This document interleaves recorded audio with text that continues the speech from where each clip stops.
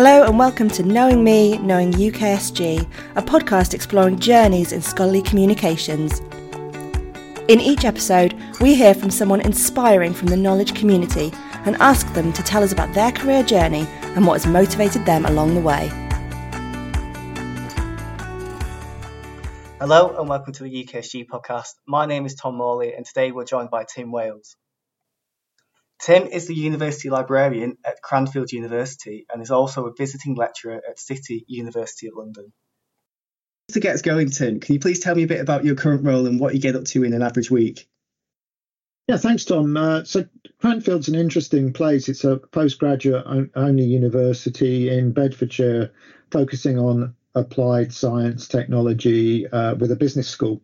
So the library there has 4 sites, one at Cranfield itself, one in the School of Management, one in the MOD Defence Academy down in Shrivenham, which is a very interesting place, and also a self-service library at MKU in the middle of Milton Keynes. So my role is managing 50 or so staff, around about 4 million or so budget across those sites. As you'd expect, normal full service library, very nice Norman Foster building to keep an eye on, and then a whole suite of support services ranging from open access publishing right through to teaching and learning. I've also got the English support side of things, academic skills, and of course the traditional collections and subject librarian teams. So my average week really this academic year has been focused on the introduction of the new research information system across the university. I know you've interviewed Daniel Hook on this podcast before, but we've gone with his product, Symplectic, moving from an old system. And it's been really an opportunity for the library to take the lead with colleagues from IT services and the research support office to introduce a state-of-the-art system and address various problems we've had in the past. I'm the business owner, so I've been taking an active interest and coordination role with the project manager, and it's given us an opportunity to review some of our historic practices with data, and also with our repository. So it's really kept me busy since August last year. And how did you get into librarianship in the first place? Well, it's an interesting story for me anyway. When I was at school, one of my friends or acquaintances mentioned that he was working on a Saturday at the local public library in Hampton Hill in Surrey, and he was going to give it up. And he thought that, I live nearby, why don't I apply? So I did, because I always liked libraries. I used to play at Royal Holloway University Library when my mum was a professor there. I'm very bookish. So it sounded quite an attractive idea. I applied, got the job, although they were very suspicious of me because apparently this guy who recommended it to me was stealing the phones or something bizarre going on. I was nothing like that, but it was great because it gave me confidence. It was some pocket money. I worked Saturdays and one evening, and I made friends for life. And so, and then my stepfather happened to be deputy librarian at UCL, and when I was at university, he got me some summer jobs there, which was really interesting because it's such a big place, UCL, so many different libraries and things to do. So that was great.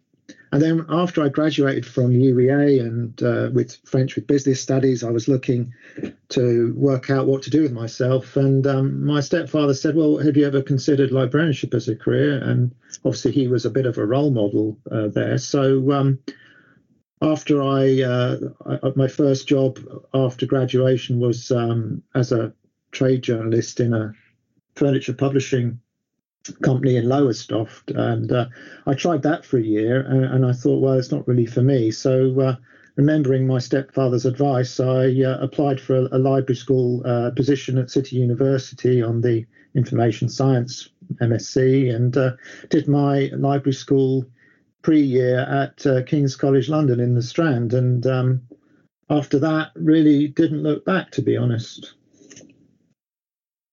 And thinking about your journey within libraries, who have been your inspirations or heroes?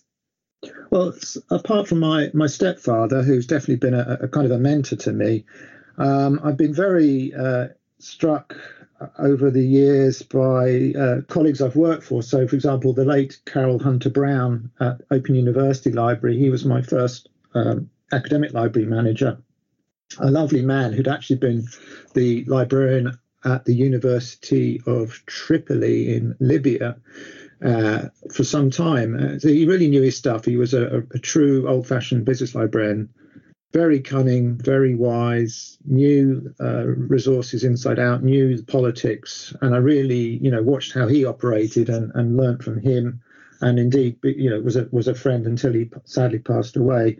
And then later on in my career, I've always been fascinated by Philip Larkin, like your boss Andrew at Lancaster, fascinated by how he was able to balance two different careers, but without neglecting the library side of things. He treated that very seriously, and that's something I've always been fascinated by. And then, going forwards, I've always admired colleagues like Stephen Pinfield and Leo Appleton at Sheffield, who were able to jump from being heads of service to go across the other side, so to speak, to become lecturers and professors in librarianship. That's very interesting to me. So, yeah, there's lots of interesting people in librarianship. That's one of the attractions to it. So we mentioned and touched briefly on some of the things you enjoy about your role in libraries. What do you hate about your job? Well, hate's a strong word, isn't it? But I must admit, I really get sick of chasing things. Librarians are very much dependent on other people to get things done across the institutions in which they work. And it does really annoy me, especially, I'm afraid, with colleagues in estates and facilities, when you seem to be chasing what seem to be quite trivial things. And they have their reasons for why things take their time. But it really drives me up the wall, because it's one of the main things that customers complain about is the environment often, and you feel really helpless. But what can you do? You're responsible for a service. You have to represent the interests of your customers and your staff. So that is often the trickiest thing, I suppose, about the job. And I suppose, rather than hate, one of the biggest challenges is the staff management side, because it's so complicated these days. You're trying to do the best for people. You've got your own constraints to work in. You're trying to keep yourself motivated as well as others. And I must admit, it does grind you down sometimes, which is why it's good to working in academia. You can have reasonable work-life balance to help you cope. But apart from that, those are the main challenges, I would say. And so we just touched briefly on some of the challenges you face, but what are you most proud of in your career so far? Well, looking back, I've worked in quite a few different university libraries. Mainly I've specialised in the academic side. So I started off, my first academic library role was at the Open University. I then moved to the London Business School, University of West London, Royal Holloway, etc. They're not properly in the right order. But I think what I was most proud about was my time at West London, because I had to really rebuild everything from scratch. That when I got there, the library was based in a temporary accommodation above Ealing Broadway tube station in an office block, because the main campus was being reconstructed. And although there was a plan for the library, it hadn't been completed, so it's like an empty box. But not only that, I had to do a restructuring as well of the staff. I had to look at all the different systems and processes and basically rebuild from scratch. The NSS score was really low as well, and the library was coming under some criticism, and indeed some of the library staff were fighting with each other. I hadn't encountered that before. So over a period of really 2 years, we managed to turn that around with new staff I brought on, working together with colleagues, senior colleagues in the university, and with the support of the Vice Chancellor. And in the end, we built a lovely new library, up to date with the latest technology, got RFID in as part of that, recruited some excellent new staff, retained some excellent staff, and turned it around with the NSS score rising 17%, I think, by the time I left. And then colleagues after that were able to build on that. So definitely that's what I feel most proud about in my career today. And carrying on from that question, where have you enjoyed working the most in your career so far? Well, I think I have to say the Open University, because I was there 8 years from 2000 to 2008, and it was a special place. The way it was set up originally in the early 70s, the course team model was key to how it delivered its innovative courses. So right from the very start, the library was part of the academic team alongside the media specialists, the academics, to a point that I've never encountered before. And that has continued. So I was able to, for example, I worked on a business studies course as a business librarian. I worked on a law course, and I was writing material alongside the academics, incorporating the resources the library had, working very much on the cutting edge of VLE technology at the time, and working on a scale that you forget about. I mean, they have over 100,000 students. They have more disabled students than some universities have students, and you're having to support those students who have got multiple backgrounds, different capabilities, and you're treating them completely fairly and honestly. And it's just an amazing mission, an amazing place. Obviously, it's been going through some troubles recently, but I just hope that it continues, because it really is a special university. And then can you tell me a bit about your professional publishing and how this has helped you in your career so far? Yeah, there's something I really enjoy. I won't pretend it's enhanced my career. It's been the icing on the cake, if you like. I don't think any of the jobs that I've applied for at a senior level have demanded that I'm a published author, but certainly for me, it's given me an extra incentive, an extra sense of enjoyment of contributing to the profession, but also it's enabled me to understand the academic perspective on the publishing side of things. I mean, I've written various articles, I've written book chapters, and I've also edited a book when I was at London Business School. And it's really unique perspective, so you understand what the academics are going through. And then, as my career's developed, I've been able to use that little body of works. For example, with the Research Information System project, I've been using myself as a test of all the harvesting sources. It's something that my colleagues in IT aren't able to do. So even little things like that, you're able to use it in a very much applied way.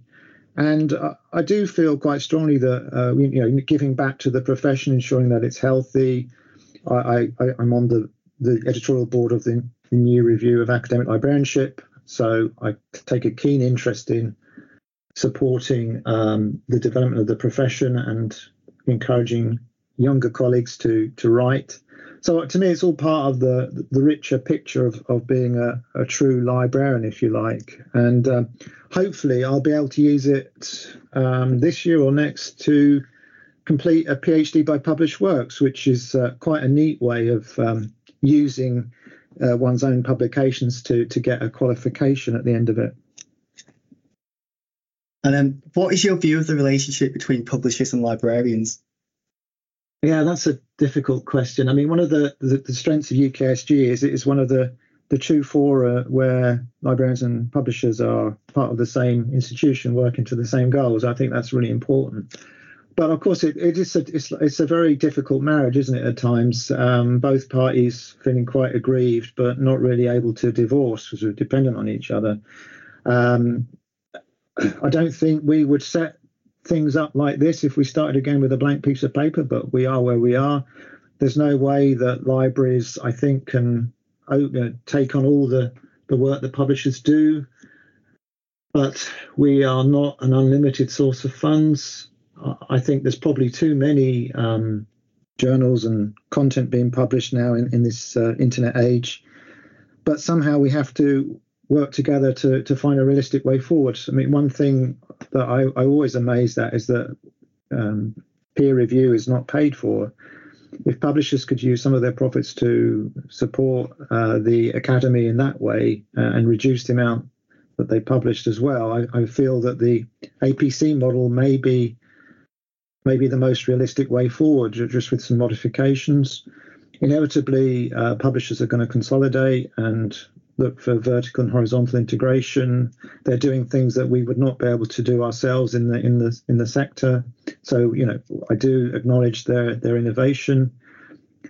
But I just think we just have to keep talking and exploring.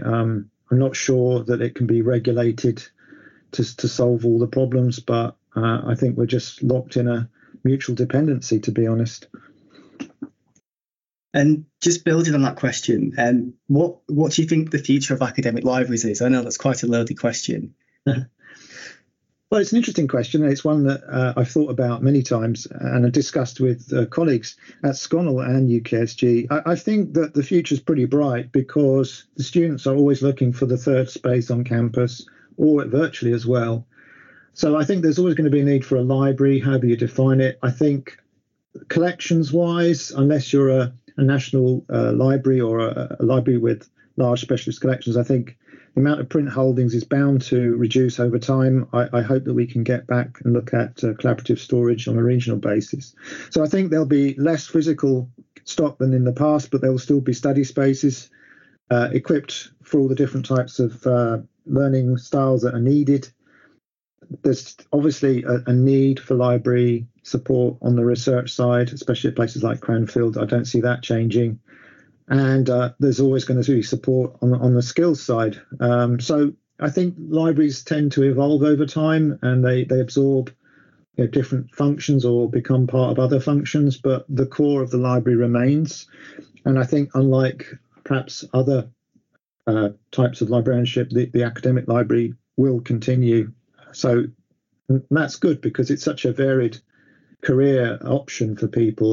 There's so much variety and so many things to get your teeth into. I think it's a really important thing that can continue. And finally, you just touched briefly on the career options for people working in the library sector. But what advice would you give to colleagues in the early stages of their career? Well, this is an interesting question. I feel that for those that really are semi-ambitious or casually ambitious, as I used to call myself, there is a career in academic librarianship if people want it. Some people are quite happy to specialise and develop into certain areas like systems or collections. But for those that are vaguely ambitious and want to get on, there's definite pathways, no matter who you are. I would just say be open to new things, be seen to be responsive, innovative, invite yourself onto professional groups if you can, be helpful. And usually a good attitude is just as important as professional knowledge or skills to help you progress. And don't be afraid of moving around a bit. Certainly in the beginning, you might have to zigzag through different institutions just to progress a bit, but that's fine and it's expected. So the world's your lobster, as I would say. Tim, thank you very much for joining us today. Thanks very much, Tom. UKSG exists to connect the sector and encourage the exchange of ideas.